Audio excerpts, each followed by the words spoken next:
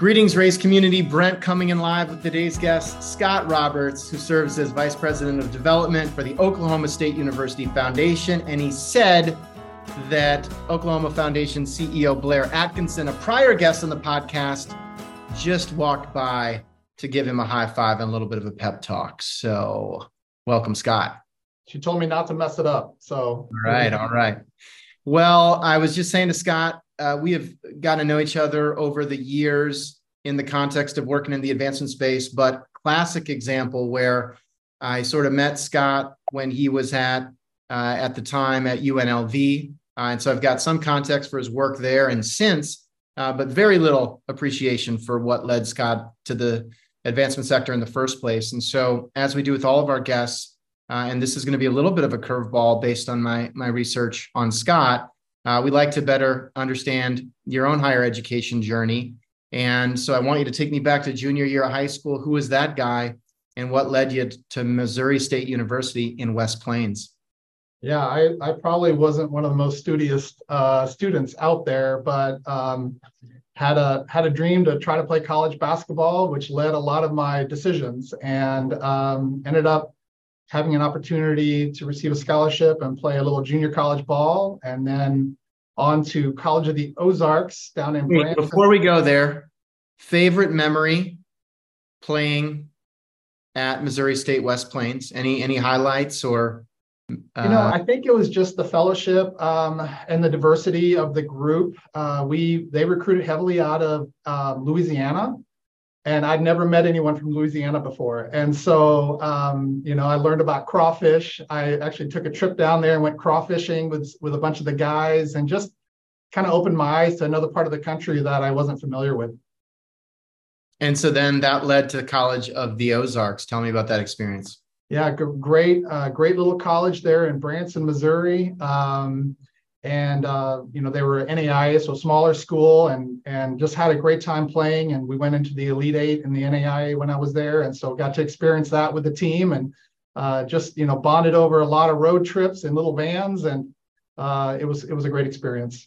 Well, I will share, Scott. We didn't do a lot of travel when I was a kid, but one of our peak summer vacation experiences from Northeast Iowa was puffing it all the way down to Branson to go to Silver Dollar City. So that's as close as I got to the College of the Ozarks, but sounds like you had a bunch of success. And at any point during that part of the journey, did you get exposed to the alumni community or just the concept of giving, or maybe more focused on sort of basketball at the time? Yeah, at West Plains, it was a really small community, with a junior college that they just loved basketball there. And it was we had adoptive parents back then, and so got to meet a lot of the boosters and get to have dinner with them at their homes and meet their families. And that was really the first time I kind of put together that, there's a group of people that care about students and they want them to have a great experience. And they kind of took us in under our wings because we were all from all over in the country. And to get to watch that was really my first exposure to that. College of Ozarks, a much smaller private school. We didn't interact too much with alumni and donors there, so it was different. And so it wasn't like you were graduating college saying, that's what I want to go do. Not at all. No. What did you do instead? Well, I got convinced that I should go to Europe for a couple of seasons and play a little basketball there, even though I really wasn't that good. I was just a large body. But it was a fun experience, and it opened my eyes to a couple different countries. And Sweden and Germany.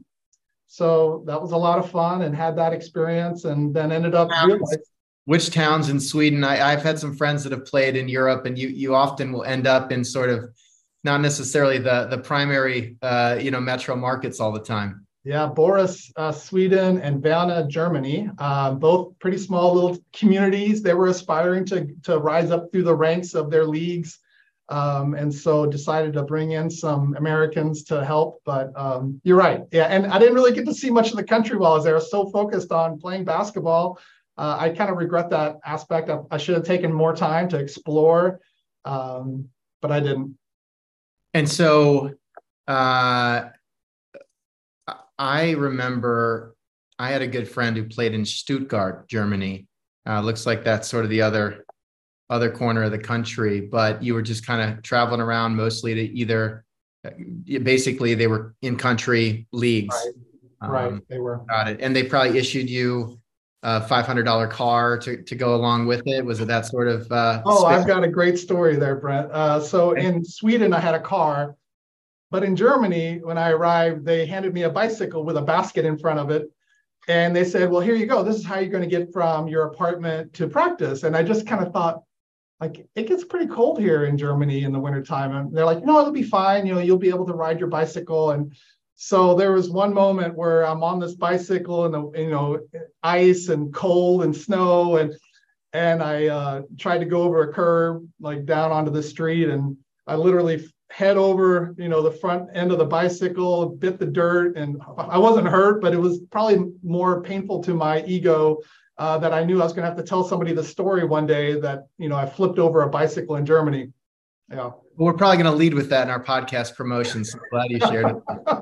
Great. This sounds like a sad scene in Ted Lasso at this point, basically. It feels like it. And so spent the time, Sweden, Germany, and then at some point decided, all right, time to head back and sort of figure out what's next. Yeah, I didn't really know what I was going to do, to be honest. I knew I loved working with youth.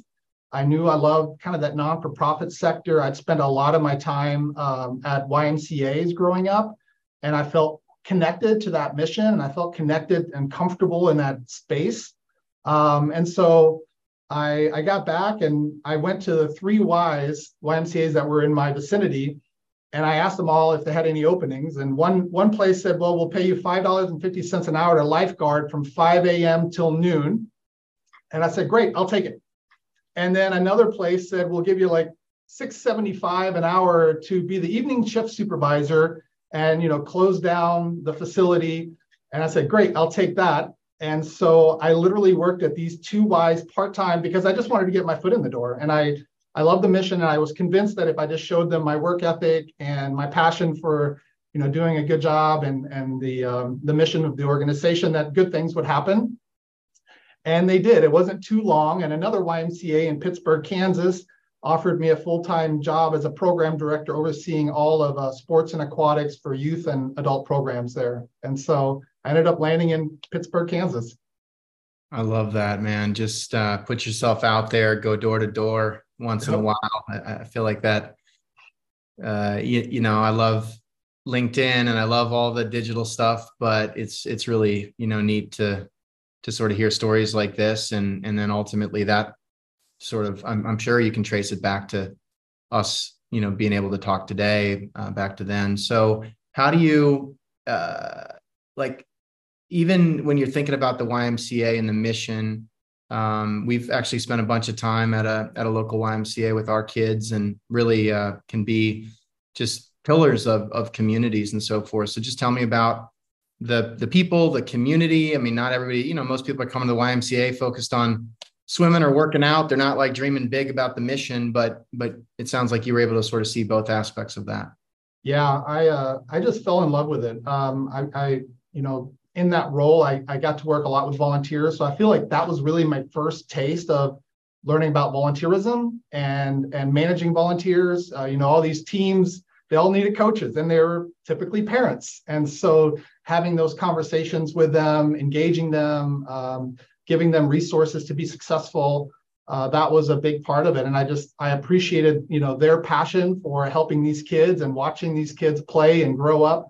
And so that kind of just turned into, like, I thought I wanted to run a YMCA. That was going to be my aspiration one day. And turns out one of my top volunteers there at the YMCA was also a volunteer with the Boy Scouts of America.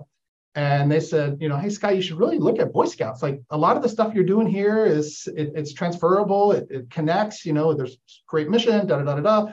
And I thought, well, I really don't know too much about the Boy Scouts, but I think I'm going to stick with a Y. And they said, well, here's the thing. The Boy Scouts will teach you about fundraising too. And if you're going to run a YMCA, you're going to need to learn about fundraising. It's going to be a part of a non-for-profit. It's critical. You're going to learn more about budgeting, more of the finance aspects of it as well.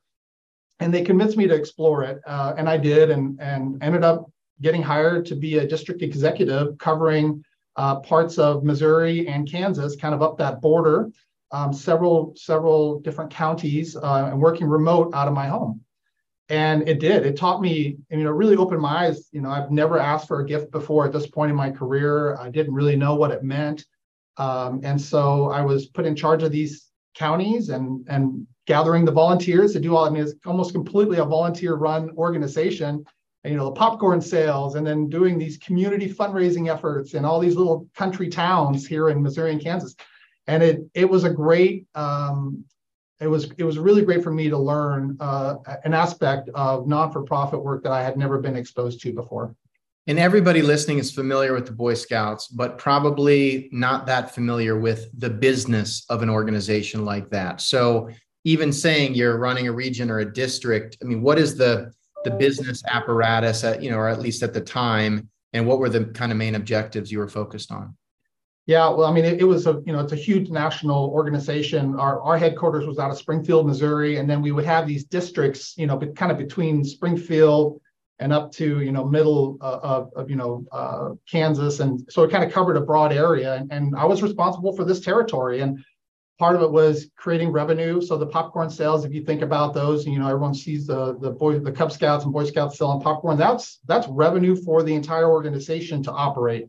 And create all the programming that is needed to fulfill its mission. And so there's a little bit different pressure there that you're kind of on your own, and you're accountable for increasing, sales and increasing fundraising, and having great programs that the parents still want to volunteer for and have the resources to feel like they're successful and give great experiences for these students. I had a lot of success in recruiting. So I would travel to all these elementary schools throughout this entire area, and I would do hey, join the Cub Scouts, join the Boy Scouts. And I've always connected. Basically almost like an admissions rep. I had that in my skill set apparently. And we saw numbers just exploding in that district. I connect, I don't know whether it's because I'm tall and goofy or what, but the kids seemed to like me, and I was able to connect with them, and our numbers just exploded during my time there. And so I saw some success and was acknowledged for that there, which was great. And then kind of similar story as the YMCA, my board chair of my district for the Boy Scouts of America in that district was oversaw fundraising for Pittsburg State University. And he approached me one day and said, "Scott, I'm creating, a couple of positions. They're called major gift officers. You're exactly the type of person we're looking for in this role. I would love for you to take a look at it." And in my head, I'm thinking major gifts like $3,000, $5,000. Like, how much do people give away? I had no idea what that meant. And he kind of laughed at me. He's like, "No, Scott, I'm going to open your eyes to a whole new side of philanthropy that you've never seen before." And so that was really my first step into higher education fundraising and true philanthropy and what it meant. Less transactional maybe, and really about making an impact. Pittsburg State, as everyone listening knows, is not in or near Pittsburgh, or at least the Pittsburgh you're thinking of. It is near Pittsburgh, Kansas, which you've hinted at. And so take me back to like week one on the job, where you're thinking $3,000 is a big gift. What do you actually walk into? What are you equipped with? And what were some of the early memories that maybe led you to believe that this could be your career? Well, one, I learned that the gentleman that hired me ended up becoming one of my strongest advocates and strongest mentors I've ever had in my life. He took me in under his wing. He provided a safe environment to make mistakes and to learn from. He had developed a really robust training system for me. That we hired two people, so it was myself and one other person. So we were going through it as a team. And it, while you would expect a lot of pressure in those in the beginning, it really wasn't. It was get out and start making cold calls, get out, make appointments, get visits, get in front of people. And you do all the right things and good things will start to happen. And so that first year, it was really just about being a road warrior. And, I ended up spending 3 years in that role.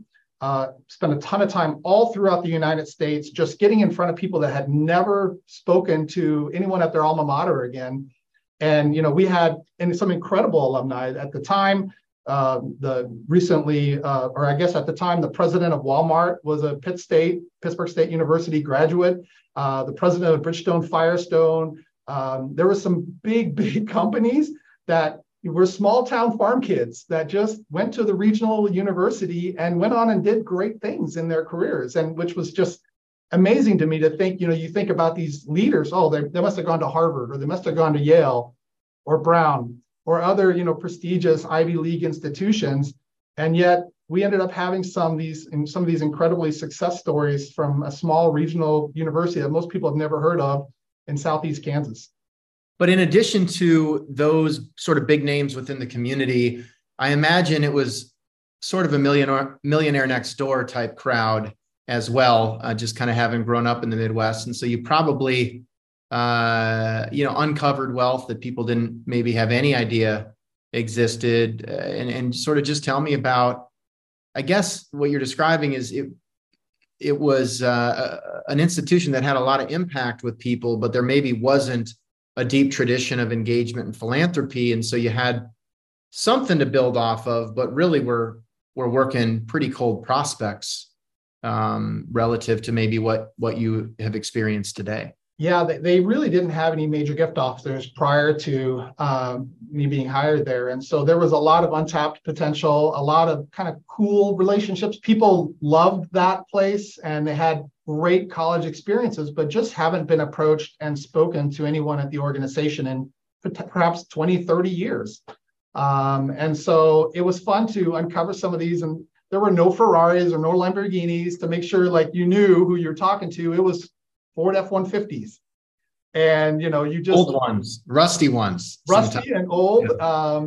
And, I spent a lot of time on the highways just getting to sit down with these people. And, when you meet them, it is just so heartwarming because they were very selfless. They really just wanted to make an impact and hear, what's the vision for the university and the direction they were going. And we had some great conversations and had some success. And how often were they first meeting, I'd love to do something, thanks for coming to see me, I've been basically waiting for somebody to acknowledge me, versus they're maybe coming into the conversation the same way you came into the role, which is, what's a big gift? 3,000, 5,000? What is this philanthropy thing? Or maybe it was all of the above. Yeah, I think it was all of the above. Probably more, it was on me having a comfort level, asking for, 25,000 or 50,000 or 100,000 or $1 million.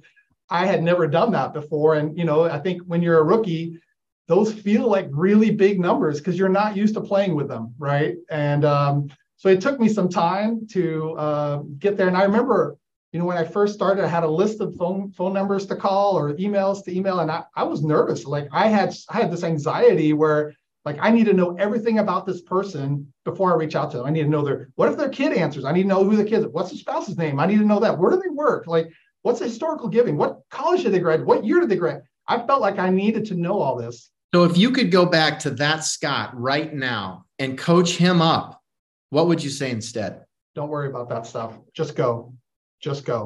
Because those things will happen naturally through a conversation, and they really don't expect you to know all that stuff anyway. And I would, I think, a lot of people just have that failure to launch syndrome. And, after 20 years of this, I can pick up the phone and have a conversation with anybody. I really don't need to know anything about them. And I will work that into the conversations and they'll reveal all those things to me anyway. And so I feel extremely comfortable now, not at all how I did, that first year in the job. And so then when you think about settling into the role and getting some sets and reps and getting more comfortable, and it sounds like amazing coaching and mentorship, and tell me more about that individual who they were. But ultimately it sounds like it really started to click, and then just kind of tell me about what inspired the next step. Yeah, so the gentleman, his name is Brad Hodson.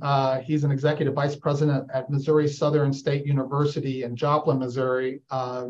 he is probably on the path to be a university president one day. But he was also a very young leader in development back whenever I first started. So he was like 40 years old at the time, and has, tons of experience now and has grown in his role as well. So I really admire him. I wanted to, just follow in his footsteps along the way.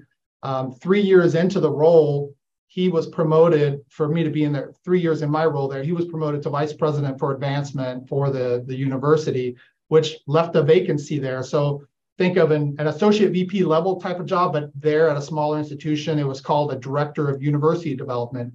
And it oversaw the entire development operation. I think we had a team of 10 or so. So I applied for that. They did a national search. They brought in, an outside candidate and me. And they ended up selecting me internally. So I had an opportunity, and I was probably like 34 maybe at the time. And now I have 10 staff between the ages, mid 60s to, 22. Never have managed a person in my life, had no idea what I was doing, and scared to death. Fortunately, my team that were there, I'd worked with them for 3 years already. They had gotten to know me. They had a level of comfort in my approach to things, and they were my biggest advocates. And I think were instrumental in giving Brad confidence to promote me internally, even though I lacked the managerial experience that was required for the job. I love that. And then ultimately that led you to UNLV. It did, yeah. And it was funny, when he hired me back as a major gift officer, he said, listen, there's so much potential in this career, so much growth opportunity. I want you to give me 5 years. Give me 5 years to develop and grow you professionally, have some success, and I'll help you go anywhere in the country you want to go. Because you're going to have to probably leave to get promoted. Like, that's just the nature of this business. There's not that many spots, in this, And so I kind of went into it with that attitude, like, okay, I'm going to give this guy 5 years and I'm going to work hard. I want to, break records. I want to do things that, show that, I'm working hard and I'm trying hard. I ended up giving him 6. I was in that role for 3 years because we were wrapping up a campaign there. I wanted to help close that campaign out and show, that success for the institution.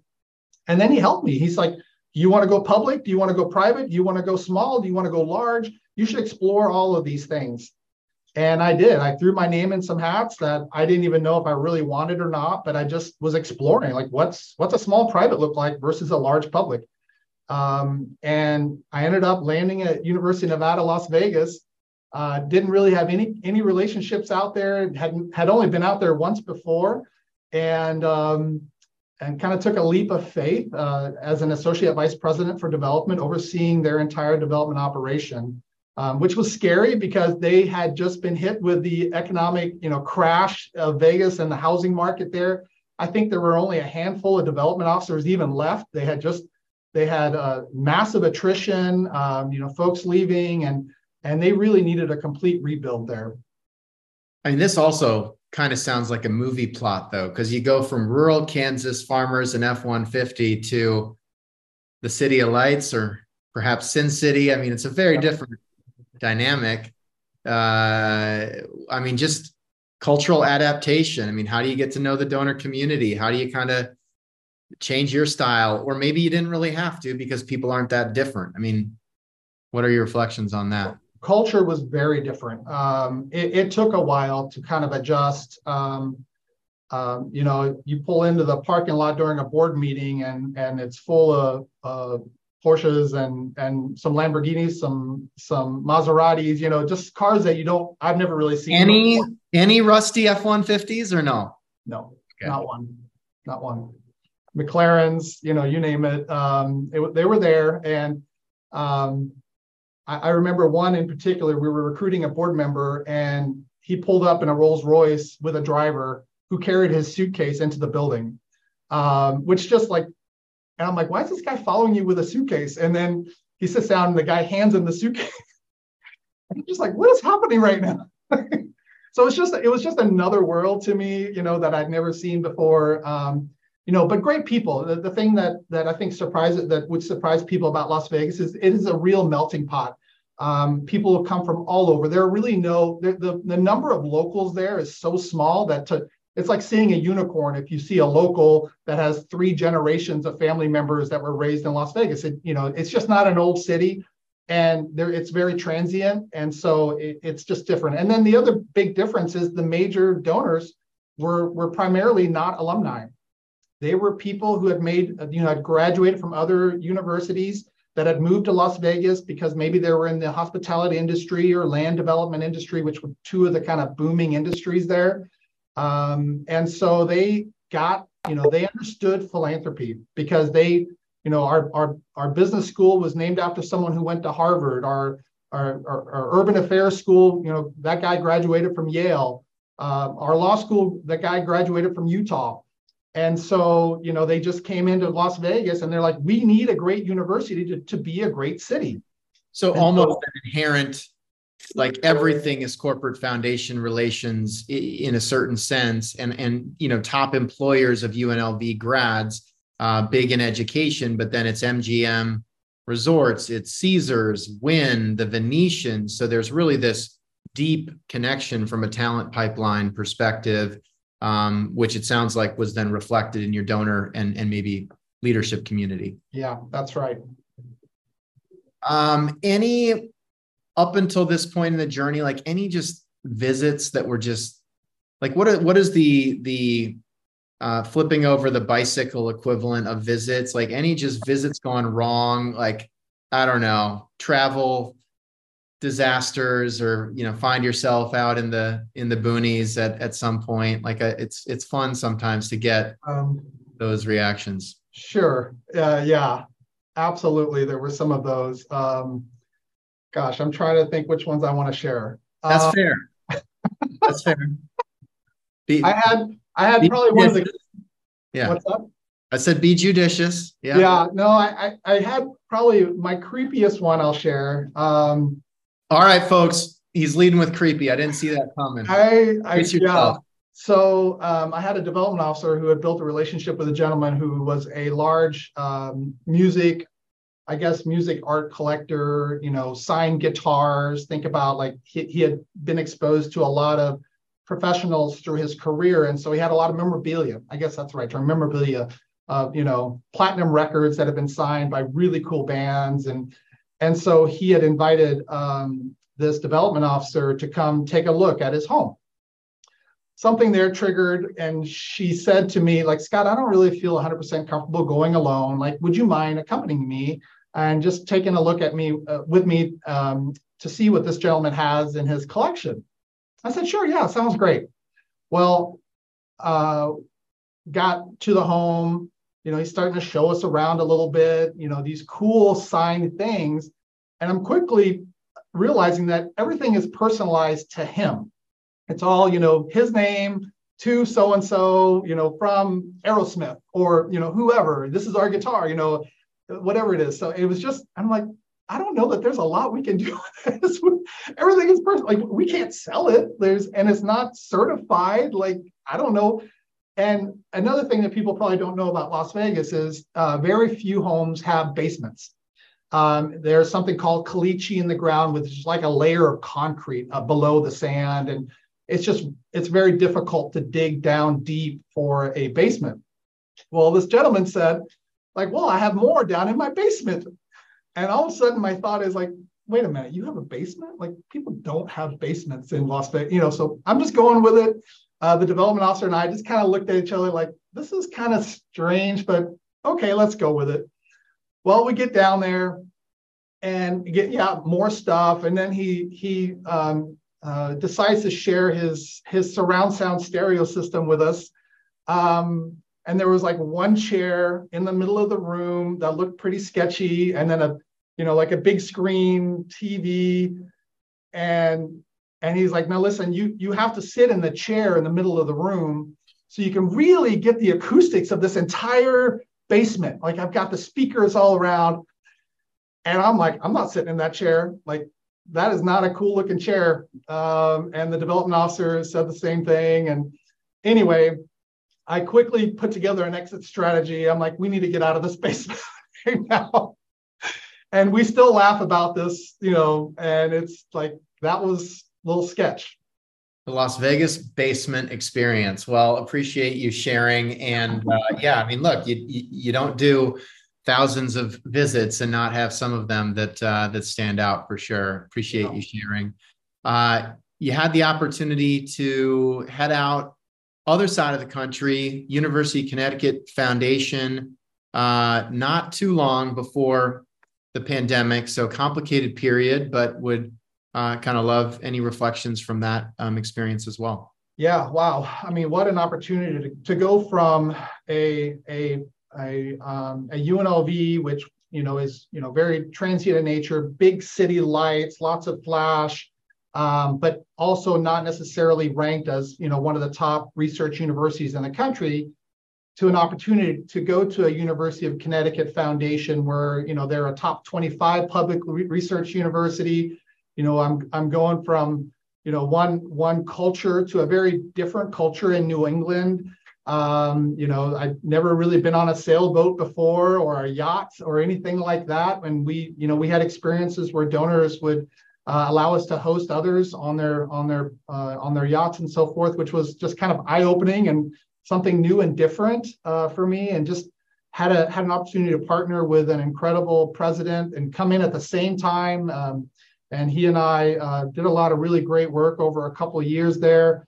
It was a lot of fun. I got to see a whole new part of the country, meet some incredible people, and be part of a private foundation that operated completely independently. So at University of Nevada, Las Vegas, it was switched. We were all state employees. There was a foundation, but the foundation didn't really have any employees. We were serving in that role as state employees, doing the fundraising. And so to go from a place now that was a private 501c3 that employed everyone, provided healthcare for everyone, and reported up to the foundation president as I served in that role, was just also very different, not just culture, but just a model of fundraising that I'd never been a part of before. So it was a great experience to see that and be part of that. And then you headed out to Stillwater in late 2021 to join Blair and the team. And tell me about the experience so far. And it sounds like engaging with the development committee has been one of the projects you've been pretty focused on. Yeah, I came out here. This feels kind of like my old stomping grounds. I actually grew up about 2.5 hours from here into Southwest Missouri. So I'm a highway away from where my old stomping grounds were as a kid.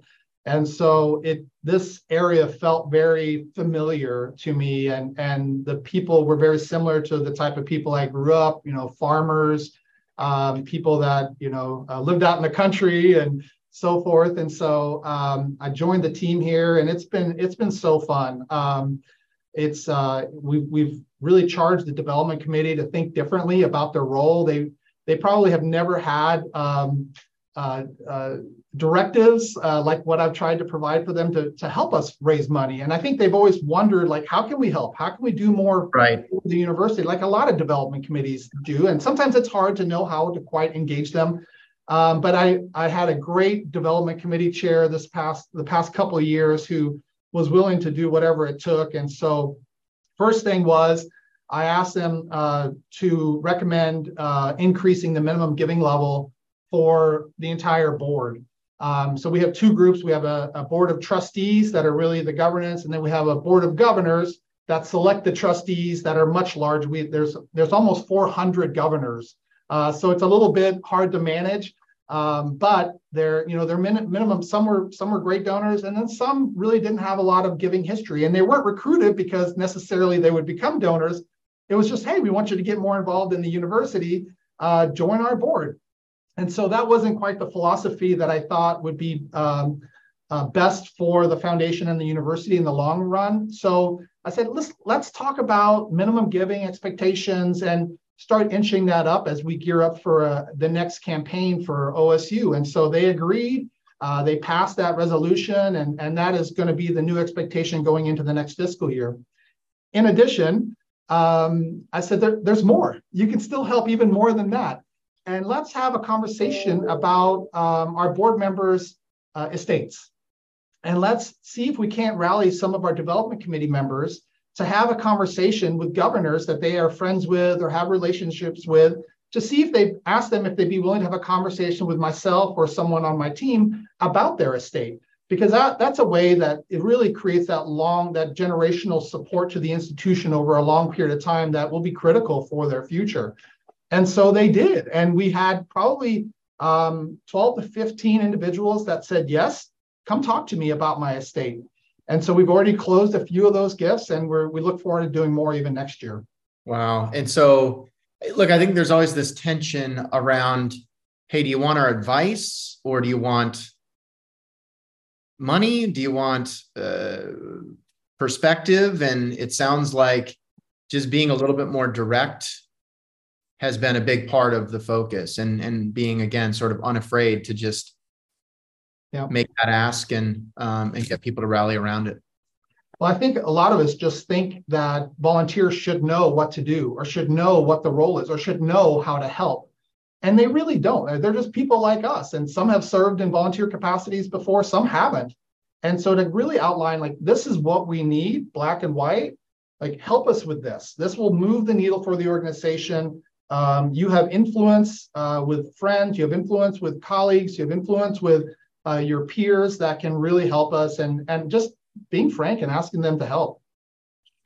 One of the other anecdotes that you shared prior to this conversation is one that strikes me as just being so compelling, about a donor that specifically wanted to eliminate debt for a student. And I think there is an education degree component of it. Just tell me more about why that stands out to you, given all of the gift experiences that you've been a part of.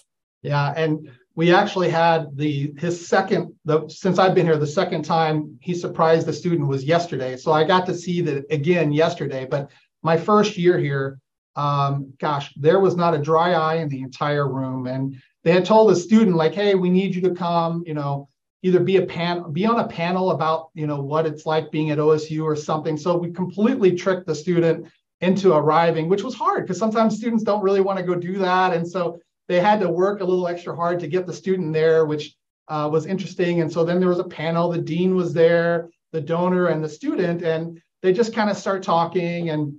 And the donor turns to the student and says, I actually have something I need to tell you. And the student's like, okay, yeah, well, what's going on? And he said, I want to eliminate all your student debt. And today I'm doing that. And of course, when you hear that as a, 20-year-old, 21-year-olds, you have no idea, like, is this for real? Am I being punked? They actually said that, and he's like, no, like, and then we had to get somebody in to speak and say, hey, this is what's happened. The donor was so soft-spoken and kind, didn't really get into it. And they're like, this person's a donor to OSU. He cares deeply about students going into education. He wants you to start your career off with zero debt after graduating from here. And so consider it wiped out. And the student just started crying. Everyone in the room, there were probably 15 people behind the cameras, and the lights watching all of this because we recorded it. Everyone was crying. I'm like wiping the tears away too. And I'm like, and I left that day just like, this is why I do this work. This is why I'm called to do this type of work. It just felt so good. And then the girl, like, can I call my mom? Calls her mom. Her mom starts crying on the phone. I got to call my dad. Her dad's like, what is going on? Who is this person? What are you talking about? And he starts crying. And it just was the coolest feeling.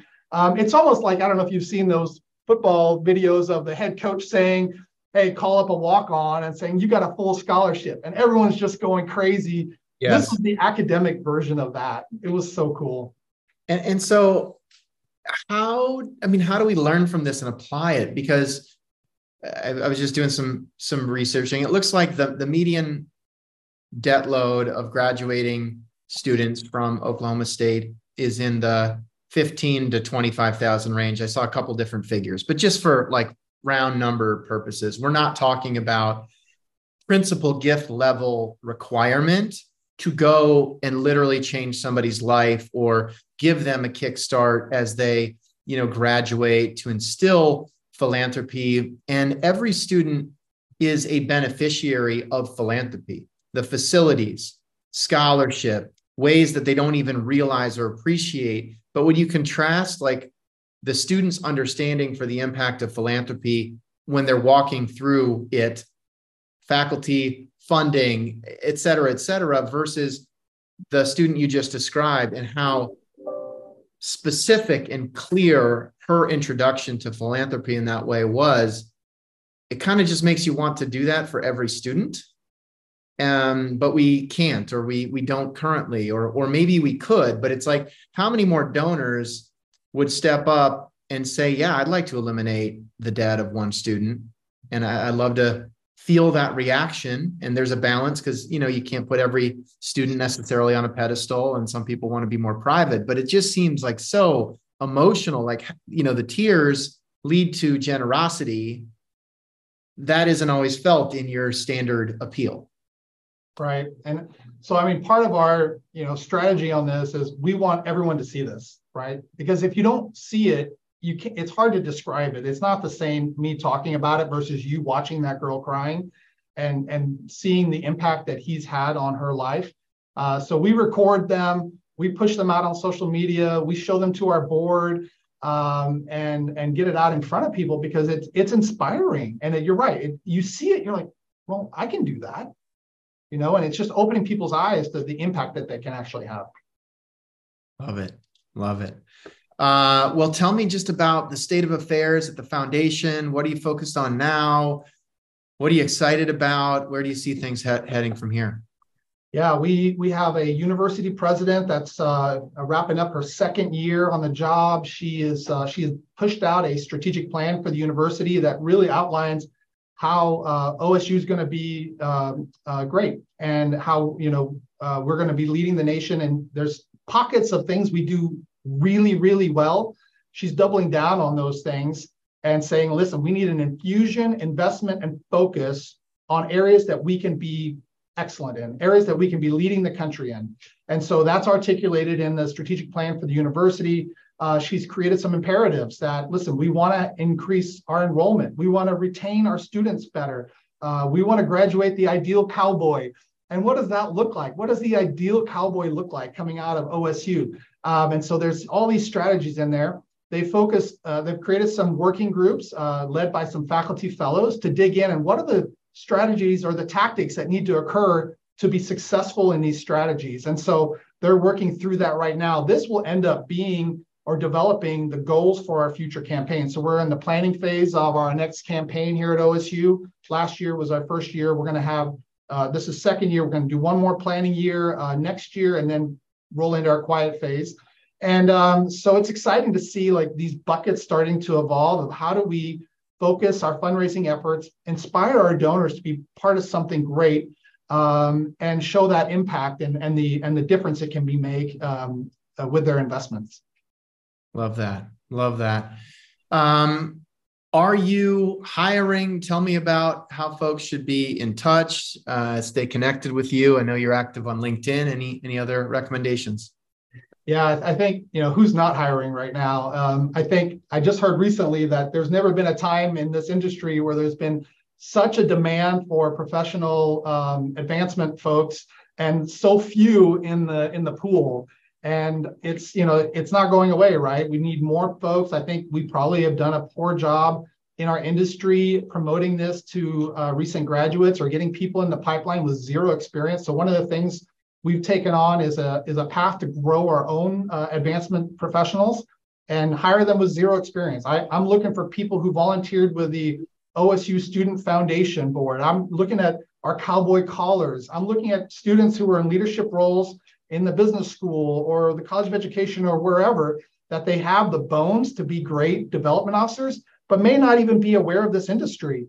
I think that we're missing a lot of people that get in on another path early, and then they can never go entry level again because they've got a family or they've got debt or they've got all these other things that are preventing them from getting in the pipeline.